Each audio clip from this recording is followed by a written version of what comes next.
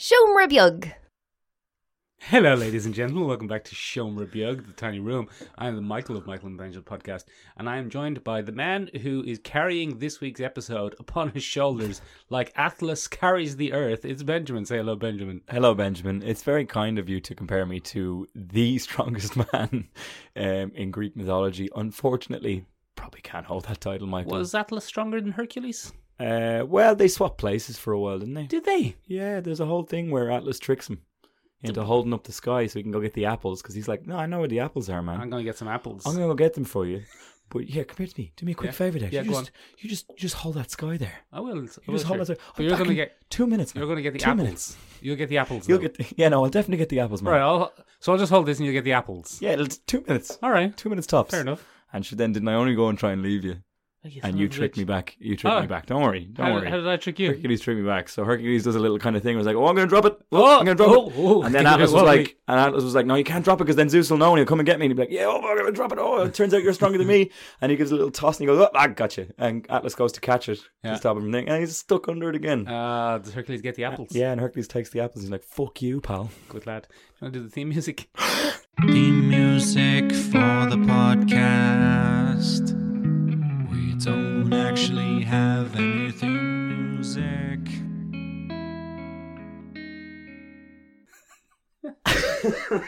Very good. That was a great start to Bit the of a podcast. bit of myth and legend there for you at the beginning. Benjamin, speaking of myth and legend, would you be happy with the casting rumour of Rihanna for the new Poison Ivy? Yeah, sure, why not? Yeah, me too. That'd do. I've nothing against that at all. Yeah, that'd be fine. Rihanna has occasionally done some stellar acting. She was one of the more enjoyable things about Valerian. She was I did not like Valerian. but Valerian's a terrible film. Yeah. But, you know, the Bubble character was great crack. Did you think so? She was an odd addition. She was, spoilers here for a film that was out 2 years ago and no one saw, one of the most pointless deaths in cinema history. Ever. It was just so she wasn't... See, I think what happened was Luc Besson made her a bit crushy on our main man, Valerian. Is that his name? Well, yeah, that's his Yeah. name, yeah. It doesn't make any sense because he's a little troll man. He's a little troll man. Dane DeHaan. Dane DeHaan. Not a bad actor, but not your typical heartthrob. Not really your leading Certainly man. didn't believe Cara Delevingne was into Dane DeHaan. No. But anyway... There was more of a brother-sister thing going on. Yeah, that's what I felt. But anyway, look, that's not the way the script saw it. I think he made it a bit too flirty, and he was like, "Well, I can't have him sleep with Cara and Rihanna, That would be... because that'd be weird later." So it's like, "Well, look, I'm just going to take a molecule-shifting creature and have her die from a blunt Falling on trauma a blade, attack." falling on, Yeah, no, didn't she fall on a pipe or something? Yeah, she falls in a pipe. Doesn't make any sense whatsoever. Make any She's sense. a bloody shapeshifter. She's a shapeshifter. Surely she's an amorphous blob when she's not in form. Hey, don't call Rihanna an amorphous blob. No, not generally, Michael, in the movie. Oh. In the movie, Michael. But yeah, I would like to see Poison Ivy with Rihanna's classic Barbadian accent. I would be That would be good. You're not on going board to do it, with are that. you? No, God, no. Oh, good. I'm not that kind of podcast co-host. Committed incel, but I won't actually engage in overt racism. Got a lot of comments about that last week when I A lot of called you people an incel. chimed in on that. Some people were in support of that statement, and some people were very against it. So I'm a divisive figure, Michael, in the Michael and Benjamin's fan world. Speaking of incels, Ben, we just watched the trailer for Watchmen, the new Watchmen, We did, yeah.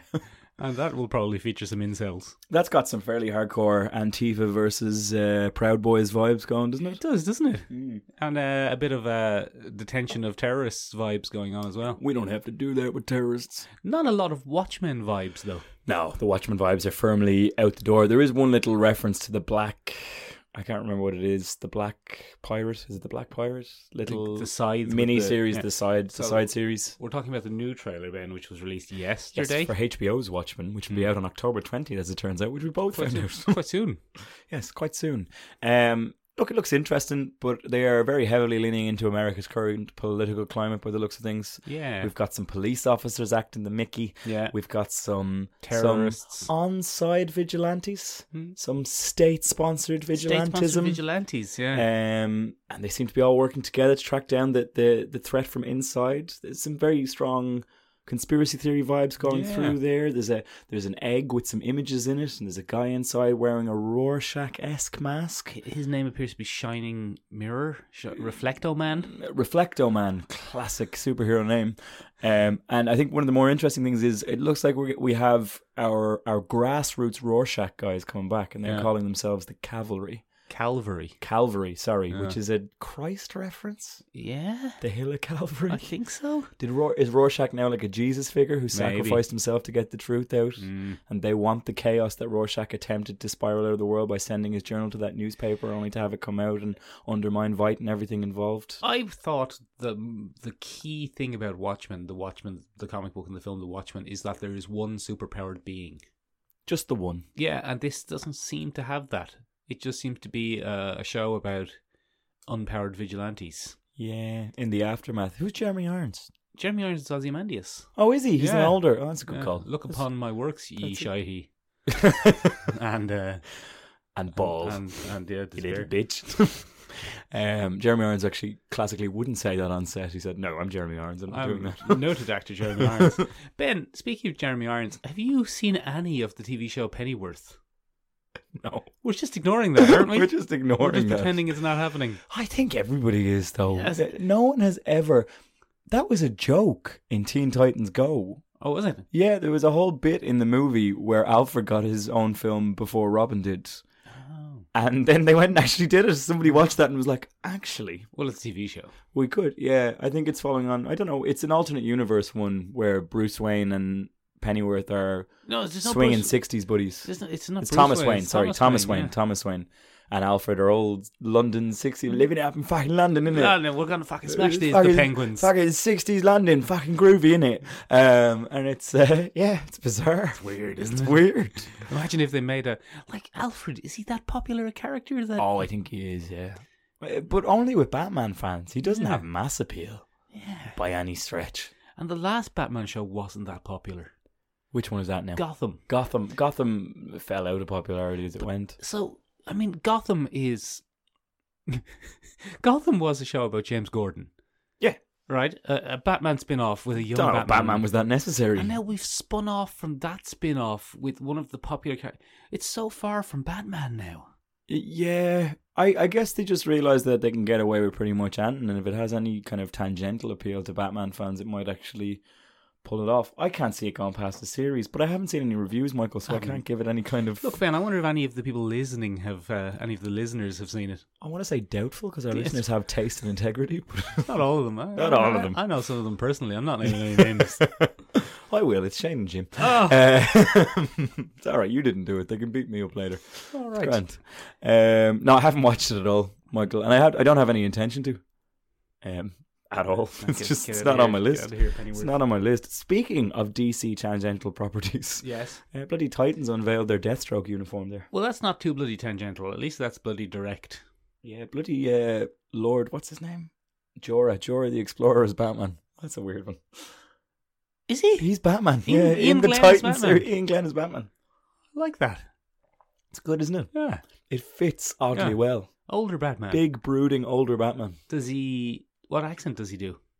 He does American. He does a Batman accent. He does a Batman accent. I'm going to stop these kids again. And he only says Khaleesi once or twice. Oh, Khaleesi. I mean Robin. I mean Catwoman. Selena. Hawk and Dove. Selena. Yeah, so he does it once or twice. But it's, that's been unveiled, and the uniform is quite unusual, Michael. This is going on with the classic chainmail Deathstroke. There's some strong chainmail Scale vibes. mail? Scale mail, is that what it Yeah, is? Is there a scale. difference? Chainmail is made of chain.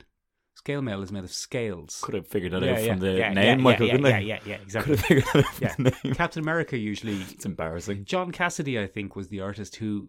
I don't know if Captain America always had scale mail or John Cassidy kind of... Gave him a bit of No, scale I mail. think he did. I think Captain America's top part is supposed to be scale mail. Okay. Little It plates. sounds like a nasty infection you It get. does. Yeah, it Yeah. does. Oh, no, I've got scale mail, lads. Jorah the Explorer had it, I believe, Yeah. in the Game of Thrones. That's why they picked him. They were like, look, scale mail. Captain America, Khaleesi, Catwoman, Khaleesi. Batman, Oh, Se- Selena. the whole thing. Oh, Selena. I will serve you. Is that what he sounds like? Yeah, a little bit. Don't know. He's a bit generic to do an impression of, isn't he? Yeah, he's tough. He's like, I'm a man. And My I'm Khaleesi. going to That's all stop you do. for you from getting to look out for the bloody fellas on the horses. over Yeah, there." scale mail. Look out there, lads. What are we doing? But going anyway, on? the uniform was unveiled. It's a little bit I'm away gonna- from a classic. I'm gonna just take a little bit of issue there with you calling it a uniform, because the uniform implies that more than one person is wearing it and that it's uniform. Oh, look, Captain co- Pedantic's back in the room. Look, Ben, there's no need to be pejorative. A suit, maybe, a costume, a rig out. Yeah. The fuck is a rig A get up. What? Well, anyway, Deathstroke's new get-up is, Yeah. it looks like it's straying a little bit from the classic kind of thing. Less streamlined. It looks like we're going to have a buffer kind of Yeah, he's got Deathstroke. more shoulder pads. He looks a bit more like a Yeah. video game character. Well, he does in the comics a lot of the time as well. Certainly in the Rebirth reissue of him, he was a big buff hockey player. Yeah. Kind of guy with a sword. Yeah, he'll be fine. I liked it. I thought it was fine. It'll be interesting. Yeah, The only disappointment is not friend of the podcast, Manu Bennett. yeah, noted friend of the body who might be me if you watch our Comic-Con videos. But yeah, sure, look. No, he'll turn up. Manu Ben will do a little cameo. Like, Speaking of stole my bit. speaking of video games, Ben, I've been playing World of Warcraft Classic. What is the big controversy about this, Michael? Because as you know, I don't exist in a gaming sense. Just not around. World of that kind of thing. Warcraft, What Ben, happened? Nothing particularly happened. World of Warcraft came out in 2006, I think. Yeah, Maybe South Park did an episode 2005. about it. Yeah. Yeah. One of the best South Park episodes of all time. It's called Make Love Not Warcraft. It's absolutely brilliant. I think the South Park creator's third favourite episode. Should be pretty good. Yeah, it's really pretty good. It's really, really good. Those waves look funny, Michael. No, they're fine. They're just a bit. Are we it's sure? No, yeah, they're fine. It's just you're not shouting. Oh! There you go. Look. There we go. Cut that out, can't you? No, I'm leaving it No, in. I'm leaving it in. South Park. No, World of Warcraft came out in 2005, Ben. World of Warcraft was a massively multiplayer online video game set in the world of Azeroth.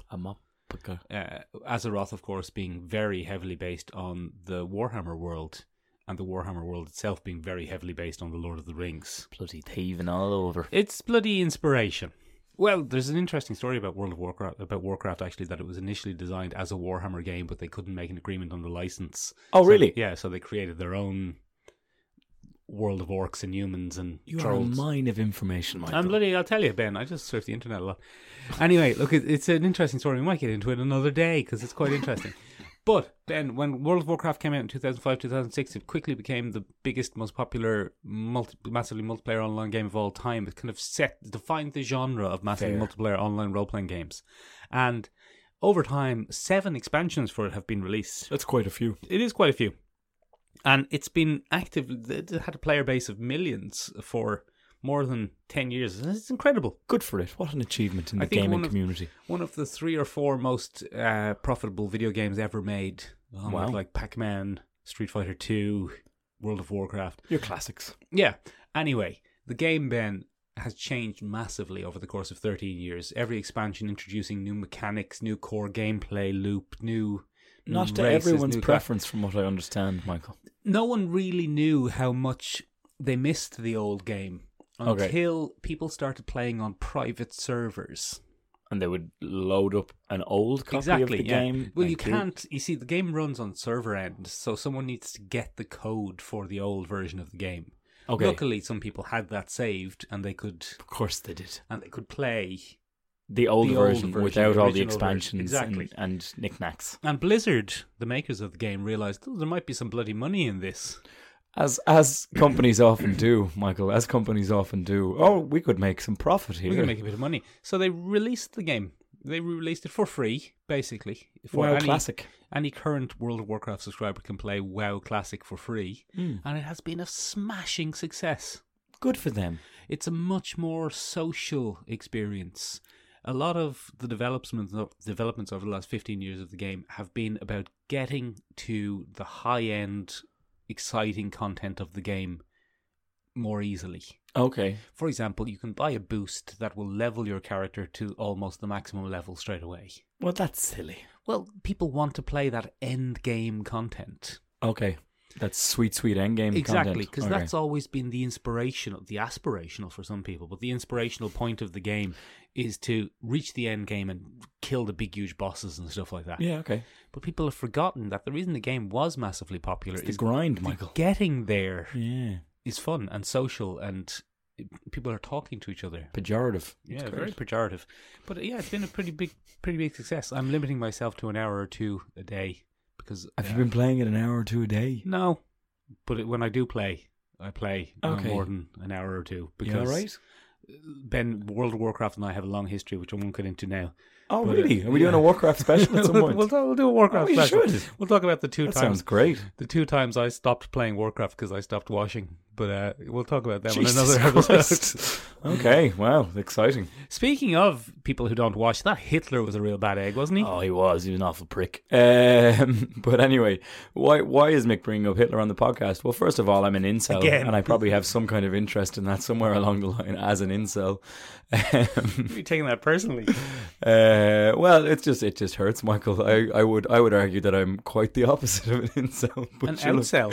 an outsell. I'm an outie, not an innie. But Taika Waititi has a new movie coming out with Miss Scarlett Johansson, and a cast of what looked to be a ragtag ensemble of great little character actors. Yeah, and kids. And kids. It's like if Wes Anderson had a sense of humour.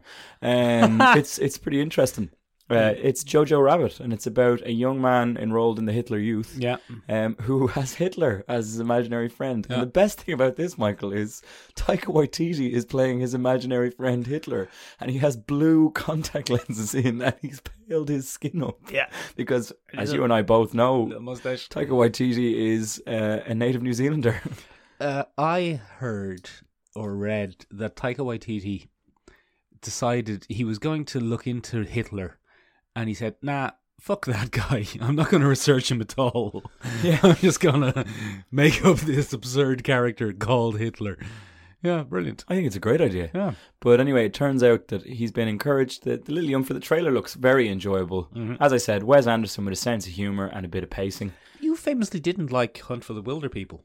No, I did. Oh, no, you did. It was Shane who didn't It was like Shane who didn't like Hunt for the Wilder People. Yeah. I think you'll recall that I brought Hunt for the Wilder People right here when Thor Ragnarok came out and defended Taika Waititi's mantling of heading up of the project based on Hunt for the Wilder People, which is very funny. It was very good. It has Sam Neill in it. It's Sam Neill, great Australian actor Sam Neill. Sam Neill as an adoptive uncle. Also has one of the best Irish accents on screen. He was a Northern Irishman in Peaky Blinders. Does he? Yeah, he works for the Royal Constabulary rooting out dirty Peaky Blinders out of Birmingham after spending many years hunting down Republicans in Northern Ireland. Wasn't he in that Irish Rambo film we saw? Which one is that now? Black 47? Yeah. No, it's Hugo Weaving. That was Hugo Weaving. Hugo Weaving. They are very Wasn't interchangeable Sam to a Neill in degree. that? Was he? No, he wasn't. It was just no, Hugo it's Weaving. Hugo Weaving. Oh, okay. Hugo Weaving. They are very interchangeable at a certain point. Grumpy Australian men. Grumpy Australian men with a lot of screen time and presence. Yeah. All right. To be fair, they do the job. Like, you get them in and your movie gets a little boost because of it. But Jojo Rabbit looks very funny. Scarlett Johansson plays the mother of young Jojo Rabbit, Jojo. And it turns out she, based on the trailer, is harbouring an old Jewish fugitive. Yeah. And he is swallowing the rhetoric, hook, line and sinker. And he's like, yeah, Jews are terrible. Yeah. Because he's in the Hitler Youth and that's what they do. I like when someone says to him, you're not a Nazi, you're just a 10-year-old boy who wants to be in a club. Yeah, that's and I think that's probably true of many people that take up those particularly crooked and twisted ideologies in modern times as well. Again, Nazis are very in right now, Michael, for all the wrong reasons. And it's probably a little critique on that. I cannot wait to see it. Love a Taika Waititi film. I think it's going to be very good. I think Taika Waititi just has a great sense of his own style now, and he does it very well. And look, I'm excited, Michael. I think Scarlett Johansson's in it as a slightly sexy German woman, which we both know I'm very into. I'm very into that. And it's a bit upsetting sometimes. I'm on board. Just be quiet for 1 second, though. I think what we really need to focus on here is your personal growth, in that you can now say Taika Waititi's name confidently. It took me months, months of intense therapy, which is going on the podcast bill, by the way. Oh, brilliant. Because it was for broadcasting standards. Yeah, well, just bill it to Show What did I used to call it? Taika Waititi? I don't know. You just wouldn't say it for a while. Yeah, he was just like, your man. You can start working on M. Light Shyamalan next. Shyamalan. Benjamin. Shyamalan, yeah. Speaking of Irish people's accents, you've been watching a TV show. I have. This one slipped right by us, Michael. Pennyworth. Pennyworth, yeah, no. We actively ignored that one. But this one has received no real marketing to speak of. I certainly haven't seen it advertised in many places. As you know, I'm an avid online shopper, Michael, because I hate the environment and good working conditions for people. And I am struggling and local economy to curb my Amazon addiction. But I do have Amazon Prime occasionally to watch the L series. I got it to watch The Boys in nice high quality. And sure, I still had it. And I decided to check out Carnival Row, starring Orlando Bloom and Miss Cara Delevingne. Orlando Bloom is in it. Orlando Bloom is one of the main characters, one of the two main characters. Yeah. And Michael, Yes. it's bloody Irishman. Is it? Irishman's a fictional universe, Lalon magic and stuff. Get on there now. Yeah, so it's set in a fictional world. There are three main countries involved. Right. There are the Burg and the Right. Burgish, who are pretty much a paragon for the British Empire. Classic There's British. Tirnanock, which is a knockoff of Tirnanog, which is basically Ireland, Michael. Get out of and it's town. got Fae in it. And it's Miss Cara Delevingne, Michael. Yes. It's a bloody Irish accent. And Michael, Yes. it's not shite. I nearly fell over. I was like, oh no, they're not going to try and do an Irish accent with the whole... It's not shite, I Michael. think Cara Delevingne is quite good at accents. Didn't she pull off a believable American a couple of times as well? Fucking is. She's Yeah. fucking great at it. She plays a border town style accent, and she's real northern and tough, and she holds that accent for the whole series, Michael, Get out of and does town. a great job. There are several great Irish accents knocking around. Are there any Irish people? No. They just cast lots No, of they English just people cast as lots of Irish English people. people as Irish people. Oh, that's There's a good. South African woman who plays a Haruspex, which is a really obscure witch kind of lore thing Mm-hmm. and different thing. She does a great job as well. It's Alice Kill something. She's very famous. I'll find her later and we'll talk about her. And my brain just went Your brain blank just there. froze there. Orlando Bloom plays a Burgish inspector Oh, good. called Inspector Orlando- Philostrate, Oh, that... and he's known as Philo. And Cara Delevingne plays a woman called Vignette. And it's bloody great, Michael. It's a great little series. There's a lot What's of it about? chemistry. It's everything you want. So basically, in this particular case, it's all about colonialism and empire and stuff like that. And the Burg is facing off against another country called the Pact. And the Pact are pretty much a paragon for Prussians in World War One. Right. They do all kinds of twisted things to win wars and stuff like that. What are you looking at me for? I'm getting a Michael. No, I just don't think you're using Paragon correctly, but go on. Sorry, I meant parallel. Yeah. Parallel. Did I mean parallel? God damn it! It seems to be P. It seems like I don't maybe, like peas. maybe the P section fell out of your thesaurus. pejorative paragons galore. Yeah. Yeah, sorry. They're a parallel for Prussians in World War One. Go on. And so they both fought over. Basically, the Fae are discovered at some point in this universe's timeline, and they are filled with magic and riches and stuff like that. And so both these little colonial forces go at it and take on the Burg, strike an alliance with the Fae. Right. And they end up losing. They pull out, and the Pact get absolute control and dominion. And so when we meet Cara Delevingne's character, she is working as what's called Sparrowhawk, I think is what it's called, and she's like a Lobo in Mexican immigration terms. She gets people across the border and out of the country. Okay. As Fae. And so that has a really strong parallel between the famine and coffin ships and stuff like that. There's a whole thing, they all pile onto ships, and sometimes the ship makes it and sometimes it doesn't. But anyway, we start the series, and this is minor spoilers for episode 1 of Carnival Row, and she was in love with Philo. He was a Burgish soldier and they fell in love together. Classic. And she believes him to be dead. Oh, no. But he's not at all. There he is. He's He's an Orlando inspector in Bloom. the Burg. So she does a runner from Tirnanock, and she finds out, and that's the main tension of the plot. But Go on.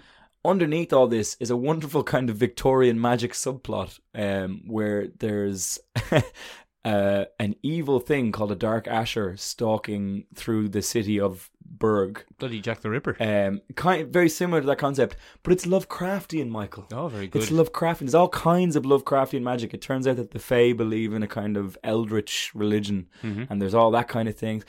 Michael, I have not enjoyed a series this much in years. Really? I honestly, it's not even that, like, it's not a perfect series. It's a little bit melodramatic at times. It's just great. It's just all the things that tick my box. Get out of here. Yeah. You sat in all week ticking your box. Yeah, just ticking my box. Oh, tick, that's tick, very ticking. good. Very sore now, though. But yeah, it's a great series, Michael. How is it filmed? Is it all period or is it? It's all period. It's all period, is it? It's Well, all- I mean, it is a fictional universe, but Michael, that's what brings us on to this week's. Is it time for this week's topic? We can go on to nearly, this but you week's can topic. answer the question I asked you Sorry, first. go on. Is it all period? For Is which it- period? I mean, is it all period or is it like a modern show that's kind of set then? You're looking at the transition of. Like, is it like a Peaky Blinders? Where Oh, it's like a Peaky Blinders. It's all period. Yeah. it's all full period. But it's set. If you were looking for a chronological, it's the handover from the Victorian period to the Edwardian period. More automation, that kind of thing. But what I'm saying is basically, it's not like, let's say, Legend of the Seeker, No, God, no. or even going further back, Xena, where it was basically modern people in ancient Greece. No. It's much more period. It commits to its, It commits to its setting, is what I'm asking. It commits to its setting hardcore. Oh, lovely. It's great. Hardcore Delevingne. Yeah, she's amazing. I have never had so much respect for Cara Delevingne as Oh, also, Your little face is lit up to there, really. man. Oh, I'll tell you why, Num, Michael. num, num. Have you ever been curious about what Cara Delevingne looks like naked on top of Orlando Bloom, who is also naked? Well, Yeah. look no more. Check out episode 4. I've seen Of Orlando Carnival Bloom's Row. Willie, unfortunately. Yeah, well, you can see it again if you want. Really? Yeah, and Is this Orlando Bloom? full chesticles from Cara Delevingne. One of my friends, very one of my friends. You just said full chesticles on the podcast. I can't believe you're telling me about nude scenes on a podcast that people are going to listen to. Oh my god, you're too excited. It's in case you watch it with kids. You can't have kids in the room when this comes on. But as one of my friends very cruelly pointed out, I said, oh, it was shocking. I couldn't believe that you could see Cara Delevingne topless, and she was like, was there anything to see? And I was like, that come is on now. very, very pejorative. My goodness. Isn't Cara Delevingne a model anyway? Doesn't she wear She a is, yeah. see-through top? Yeah, no, it's grand. Like, it's not like she was uncomfortable with the scene, but Anyway, it was just, something I wasn't expecting. It kind of comes out of nowhere, and you're like, oh. let's move on. And Orlando Bloom's back to full form. He does a great job. Is he in shape? He's an intensely likable character. Orlando Bloom? Yeah. Are you sure? Or Bloom. Are you That's sure what it's I mean. Orlando Bloom? That's what I mean. Because I watched the trailer, Yes. and it's her and Cara Delevingne. Was like, well, that has all the chemistry of a bloody cement block. Yeah. Nope, completely wrong. Oh, very good. They both do a sterling job of I'll acting give it- out this world. I'll give it a bloody watch, man. There's but I'm great gonna little. turn off the sex scene. Yeah, you can't watch it with your good lady friend in the room, but you must. So, Ben, this is what we're talking about this week. Bloody fictional worlds or something. Go on, you. So that got me thinking, Michael. And not because we didn't have a topic this week and we needed to come up with one, because No. we definitely plan these Yeah. things months in advance and do a lot of research and stuff Often like that. several weeks. But I think what got me into it so much, Michael, as you know, I went to the university, Michael, which I never miss an opportunity to tell you. You I'm did. an educated man, No, Michael. so did I, Ben. I should have pointed out. I don't really care about you. this is about me, Michael. But one of the modules I studied at university was Victorian literature, yeah. and how it kind of shaped a lot of our modern literature. And I think what I loved about this series so much, Michael, is how much it borrows from... Well, I think what you loved was the bloody nudity, apparently. Well, I'm an incel, Michael. Yeah, It's go all on. It's all I get to have sometimes. Look at my little laugh there. Yeah, it was a quite enjoyable amount of waves there. Some interesting waves. But what I really enjoyed about this was how much it borrows from real life things that happen. And I'd say probably because I'm an Irishman, what I really found appealing about this series is how it examines the treatment of immigrants in Victorian London at that time. Now, it's not called London. They're not called Irish, but their accents are pure Irish. And the Burg is basically a London parallel. It's bloody London, innit? It's bloody London, Bloody innit? Jack the Ripper, but he's a monster. Yeah, well, there's a whole bunch of that going through it. There's a possessed killer in the first episode. Again, these are only spoilers for the first episode. I won't go into any major spoilers for you. But it's interesting. There's a whole political element to it. You get to see how those decisions are made. There is some serious Brexit shaming going on throughout no, seriously, they're looking at how politicians can't make an agreement and stuff like that. It's very interesting to see all that paralleled. But what's most interesting to me is you're looking at how immigrants are treated in London, and basically the Chancellor of this fictional burg is dealing with a wave of immigrants coming in from Tiernanuck, who they align themselves to and now kind of have to be responsible to. So there's all kinds of lead-ins there. You could look at how America treats Iraqi people who helped them during the war and stuff like that. There's a lot of commentary going on. But for me, as an Irishman, not so spás, No, Seomra Beag. it was very interesting to see the way they were treated. And they are treated like second-class citizens. It has something that you really enjoy, Michael. It has kind of slang and insults based on those things. So if you want to be derogative towards one of the Fae, you call them picks. Like a you pixie. dirty picks, yeah, and stuff like that. So you'll really enjoy that, Michael. You'll sink your teeth into that here and there. You love a fictional derogatory slang. Yeah, I do. You bloody toaster. It's one of your favourite things.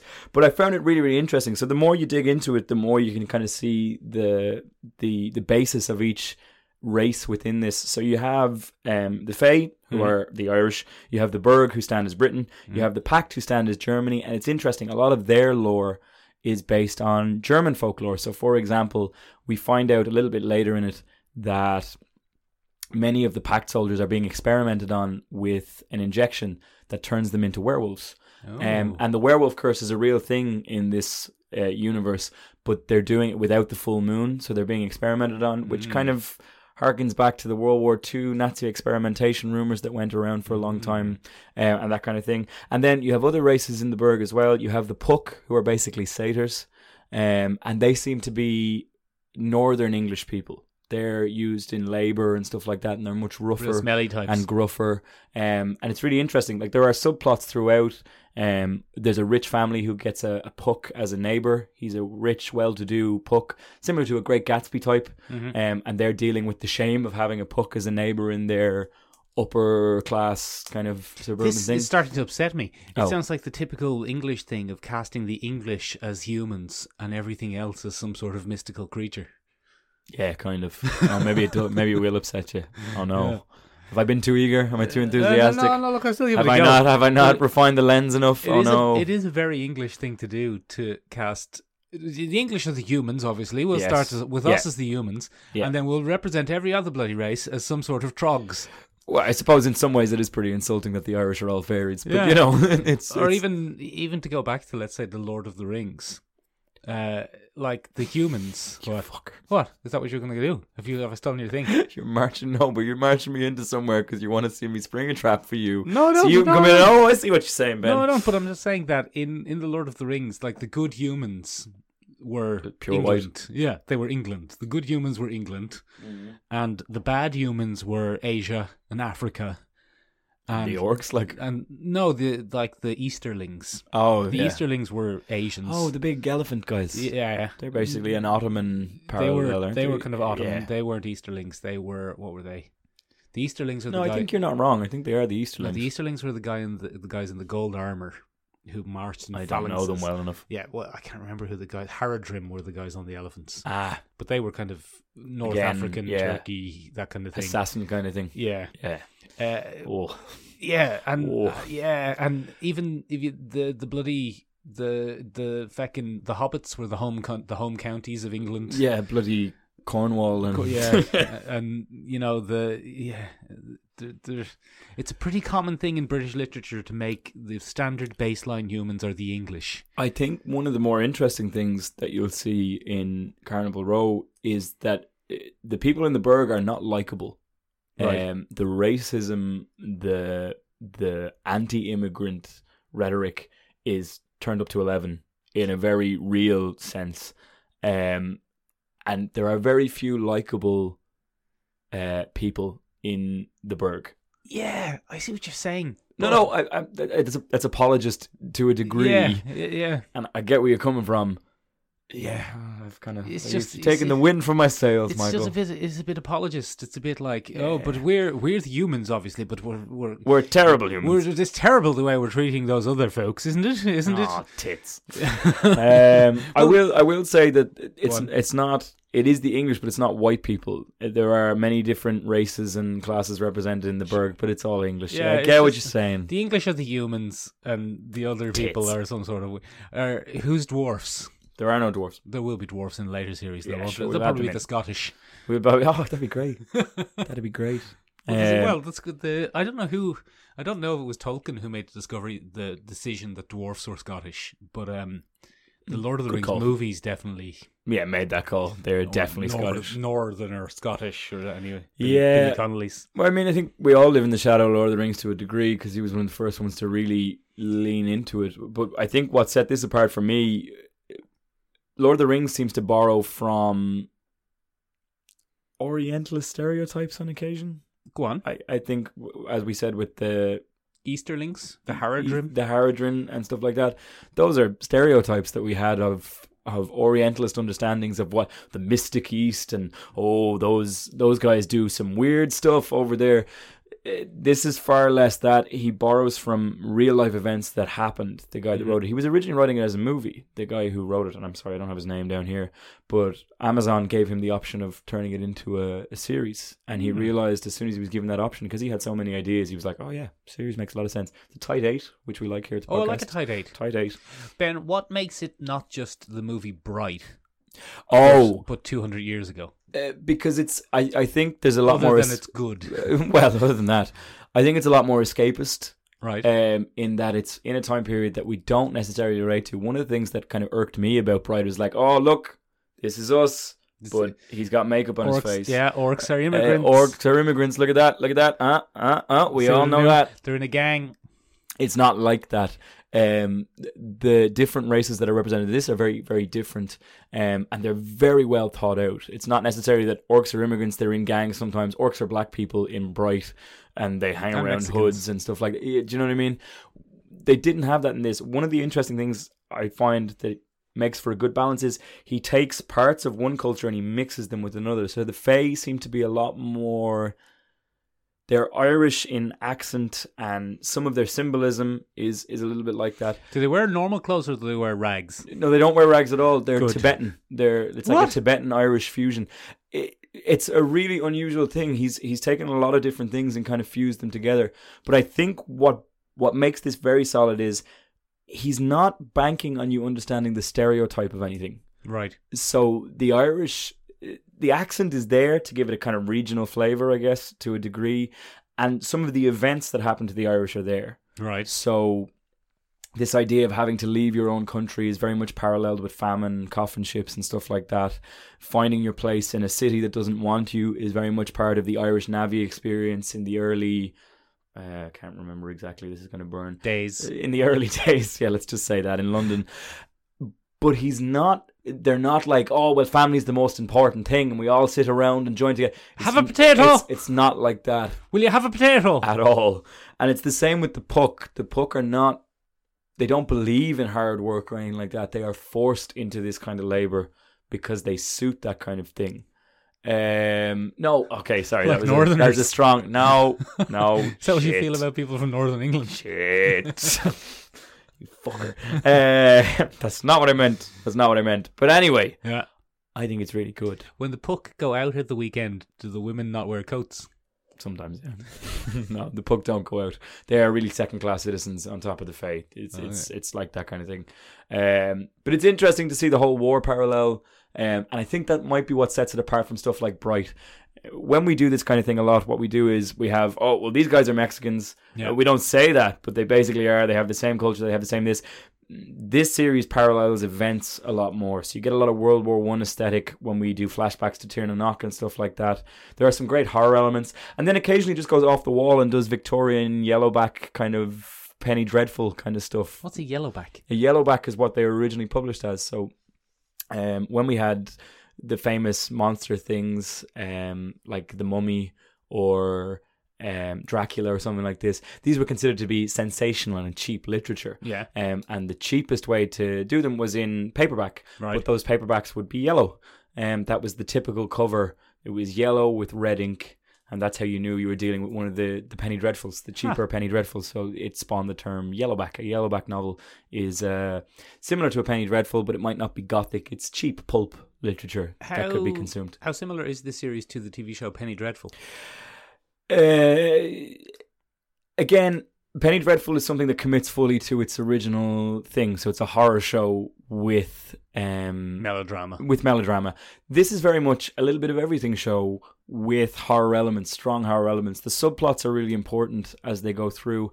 And I think what impresses me about the show is it has many different subplots, but they balance. And I'm not sure how they've pulled that off. I think I'm going to have to watch it again to get a better sense of how it was put together and things like that. But it's not one thing, and it's not pushing one thing too much. There's a political intrigue to it. There's slice of life stuff to it. There's a great central plot between Philo and Vignette. And it's good. It's just very good, Michael. I enjoyed it a lot. So anyway, that got me thinking about other times that authors have borrowed well, and you've already spoken about it a little bit with Lord of the Rings. When they borrow well or not so well, I personally don't really believe in the Lord of the Rings one being one of the great, because it's J.R.R. Tolkien just taking stereotypes from his time and slapping them onto a character. Oh, Ben. Yeah. Oh, Ben. Yeah. You're stepping a mine there. Yeah, I have, yeah. Ben, I'll bloody take it. Lord of the Rings, Ben, is the invention of the concept, your beloved concept, Ben, of world building. Yeah, I know. Yeah. World building didn't Yeah, I exist know, yeah. until bloody Lord of the Rings. But does that mean that he did it well? Yes. Are you sure? Did it so well. He just pioneered it. No, he did it so well that he invented a genre. Fair. Bloody did he do it well. Fair. It's still great to this. People would love to live in the universe of The Lord of the Rings. Would they? Yes. Really? People on our bloody Instagram said they would. Yeah, I know, yeah.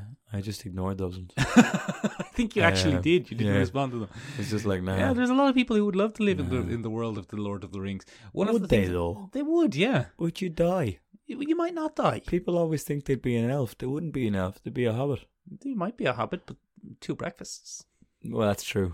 Oh, a world in which 2 breakfasts were good. No shoes. It'd be great. No shoes and 2 breakfasts. It'd be No brilliant. shoes and 2 Also, breakfasts. although you would be short, you'd have very little contact with the outside world. So, like, you wouldn't really realise you were short. That's what Britain wants now, isn't it? It's bloody, Ben. It would be like what happens to us when we go on holidays to Holland.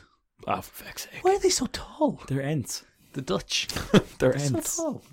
They're bloody big. But yeah, bloody J.R. Tolkien, Ben, he invented world building as far as I'm concerned, and that's based on no research. Good, great. Good. That's good, because most of my opinions are never based on research, Michael, as you know. So there you go. Welcome to the club. Yeah. But it got me thinking, and so I put the question out to our Instagram. We got quite a few good little jump on ins there. Yeah, we got some good insights. Go on. One of the great ones that I found was Firefly. Right. That was from friend of the podcast, Jim. And Firefly is a great example of this. Again, it works really well because it's not based on a general stereotype about a race of people or a particular country. It's based on real-world events that people can draw a link to. And in this case, it would be the Civil War, Michael. The Civil War and kind of the Old West being Yeah. overrun by civilization. And one of the really interesting things, and I suppose what makes Firefly so interesting, is they make us root for the browncoats, Yeah, the who would be baddies. the Confederacy. Yeah, but By there's no our slavery. standard. Well, there's no slavery, but it's still the guys that went against it. They just invert the classic story that we know where, well, I'm not going to say anyone was right in the American Civil War, but the slave owners were pretty poor. Plugs. Not a great system. Not a great system. Not a good, Yeah, you shouldn't own humans. not a winner. But the brown coats are kind of more libertarian. They want Yeah. their freedom. They want Yeah. to be out and about doing their own thing. Nathan Fillion, just living it up. To be honest, I never really saw it as an allegory of the American Civil War. I always thought it as an allegory of the encroachment of civilization upon the Wild West. Fair enough. It's the last days of the Wild West story, I thought. Yeah. Now, because it is set post the war. Yes, and that's what I was referring to. There's always this conflict that we get sometimes glimpses back to, but not really. Yeah. Of people who fought in the war. What was Jim will be able to answer this because I don't remember. What was the motivation of the war? What was the Coalition of Planets is coming together, and they want to bring the border towns into this coalition, and the border towns are their own independent little enclaves, and they don't want to be part That's it. of the. There was no that's- more that's- moral underpinning to the war. I don't know if there's much moral underpinning to it. No, there definitely is. I think that corporation is very evil, and that's slowly revealed over the course of the series, and it becomes much more exactly. It becomes much more of a globalist conspiracy. Miranda. That's the ASMR 5-minute break brought to you by Michael of Michael and Benjamin's podcast. They actually cast me originally as River Tam. Did you? Did they? But I couldn't do the splits. Yeah, it was unfortunate. You tried though. Yeah. And that's why you have to sit down when you pee. I don't have to sit down. I just treat myself to a nice little sit-down pee. And no one should shame you for that, Michael. No one should shame you for that. But I will. Michael sits down when he pees. I do. It's relaxing. Anyway, we had some other good examples. Game of Thrones famously makes George R. R. Martin makes no secret of the fact that he bases quite a few things on actual historical events. The Red Wedding is based on a real event that The bloody happened. War of the In Roses. history. The War of the Roses has been a huge source of inspiration for a lot of Game of Thrones. And again, The Game of Thrones, though, Ben, you could see people living in that universe. well, it's a lot more stable than something like Lord of the Rings. Hold on a second. Lord of the Rings would be a perfectly fine universe to live in. No, it wouldn't. It's a perfectly There's a fine huge universe. evil, malevolent force that's constantly trying to claw its way back. Yeah, well, we have that here. It's called bloody fascism. Hey! Hey! No, We're going to get a bunch of comments, you dirty virtue signaling cooks. That's what we're going to get. How All can my we be incel buddies won't talk to How me. can now. we be cooks and incels? It doesn't make sense. What was I saying? But Game of Thrones is pretty real world. One of the things I like about Game of Thrones and Lord of the Rings and stuff like that is the universes work. You don't have to do any mental gymnastics to make the universes work. Yeah, okay. They're two very popular Their whole opposite examples that I have in my head. I wouldn't say you're wrong there. I think they are very opposite. Lord of the Rings is hugely fantastical, whereas It's not. No, that's what I'm saying. It's not hugely fantastical. Lord of the Rings, Yeah. It's not massively it's got talking fantastic. trees in it, Mick. It's got very few talking trees. Scottish dwarves. I'm not saying Scottish dwarves aren't real, but they don't carry But axes. the Scottish dwarfs are just a race. They're just people who go about their business. You know what I mean? There's no... They're people who live in the mountains. Yeah. Essentially. You don't have to take any leaps of logic to make them work. The presence of dwarfs in the world wouldn't throw you. Yeah, and magic in Lord of the Rings is quite rare and quite subtle. It's the same with Game of Thrones. Well, it's a bit bigger in certain aspects, but yeah, for the most Game part. of Thrones magic is quite rare. Yeah, And- well, that's the whole thing about Khaleesi, isn't it? She's kind of upset the whole Yeah, balance of power because she has magic. And even the bloody red women, no one knows. Their magic is so Are they the subtle and three so ladies? rare. No, the red women are the fire witches. From what one now? Lord Oh, of the that's Rings. the old woman who looks like a young woman Yeah. and occasionally has sex with people. Yeah. Yeah. What a weird way to describe it. But I can't. I haven't seen all of Game of Thrones. I'm But, not a Game of Thrones yeah, fan. Magic in Game of Thrones is pretty rare and pretty subtle. But Yeah. magic in Lord of the Rings, people sometimes forget, is pretty rare and pretty. There are only I think the movies probably played it up a bit more than I was. there are only bloody 5 wizards. Didn't know that. Yeah, Oh. there are only 5 wizards in the whole Lord of the Rings Are world. they very powerful? Do they run things? No, Oh. they kind of guide things a little bit from the side. Gandalf is the second most powerful. Corporations. Yeah. Corporations. Lord Your of the Jeff Bezos. Lord of the Rings isn't a madly fantastical place to the point where the world can work. Perhaps it's my misunderstanding then. Let's say the Lord of the Rings greatest knockoff, Harry Potter. Yeah. That There's world all doesn't kinds of make sense. implications. That world doesn't work. Yeah. That world, you couldn't live in the world of Harry Potter because it doesn't work as a world. It doesn't make sense. I think that was proven even more intensely with the sequel to Fantastic Beasts and Where to Find Them. It was The Crimes of Grindelwald. The Crimes of Grindelwald. What did we used to call that one? We had a funny name for it. I can't remember. But I think in that case, you can probably look at exactly the point you're making and see Crimes of Johnny Depp. the crimes of Johnny Depp, which were later disproven. Have you heard about all this? Yeah. Let's not get into it. We're Anyway, sorry. pushing time That's here. that's an episode for another time. But World War I is a huge factor in the next one. In fact, Grindelwald uses it as an ominous threat from the Muggles. World War II, I thought. No, because he says another one could happen. It's Oh, World right, War okay. One, and he's threatening another one. Yeah. And they're like, no, not another war. Yeah. And it's weird that wizards even have to worry about that because Yeah. they can apparate and move around, and surely they would step in and do something about that. But yeah, that's what I'm saying. That's what I mean, and that's the big implication. It's like, hang on, these creatures are running around, huge, monstrous creatures doing tons of damage, and nobody's noticing ever. And even then, even within the wizarding world of Harry Potter, things like the Time Turner seem pretty commonplace. And that can't be a thing. You can't have casual time And travel. then I think J.K. Rowling wrote it away by being like, oh, but the Ministry has them under lock and key, and Yeah. they only get out every once in a while. It's like, and they gave it to a student so she could keep up with her studies. And there are other things as well, like The Whomping Willow, the Whomping Willow. the tree that smashes people up if they go too near it in the school grounds. The Whomping Willow is just stolen flat out from Lord of the Rings. Is it an ent? Mr. Willow. No, there's a Oh, I tree. don't know anything a about that. bloody. Have you never read The Lord of the Rings? No. Well, that's what you should bloody go and do then, Ben. You should Alright, go and fine. bloody read Jesus. read the book series, The Lord of the Rings by one J.R.R. Tolkien. One J.R.R. Tolkien. If you like it, One bloody- Sir J.R.R. Yeah, Tolkien. look, everyone who's a Harry Potter fan knows that the Harry Potter universe doesn't make sense. You couldn't live in it. It doesn't make sense that it could possibly exist. There's no internal logic to it. Yeah. Because there are some spells that do things that would change the very nature of reality. Yeah. So, yeah, it doesn't make sense. Fair, yeah. But that's a good example of what happens when you overpush. But then there are other ones that borrow and do the fantastical thing kind of quite a bit. Go on. One of the ones that was pointed out to me was Sandman. Yeah. And Sandman is a great example of when you take real world examples, in this case mythology. It's not exactly a real world event that actually happened, but it is something that everyone is familiar with. And again, it's a key event. It's not necessarily the race of the people or a stereotype that we're using to give your character a little bit of flair or something like that.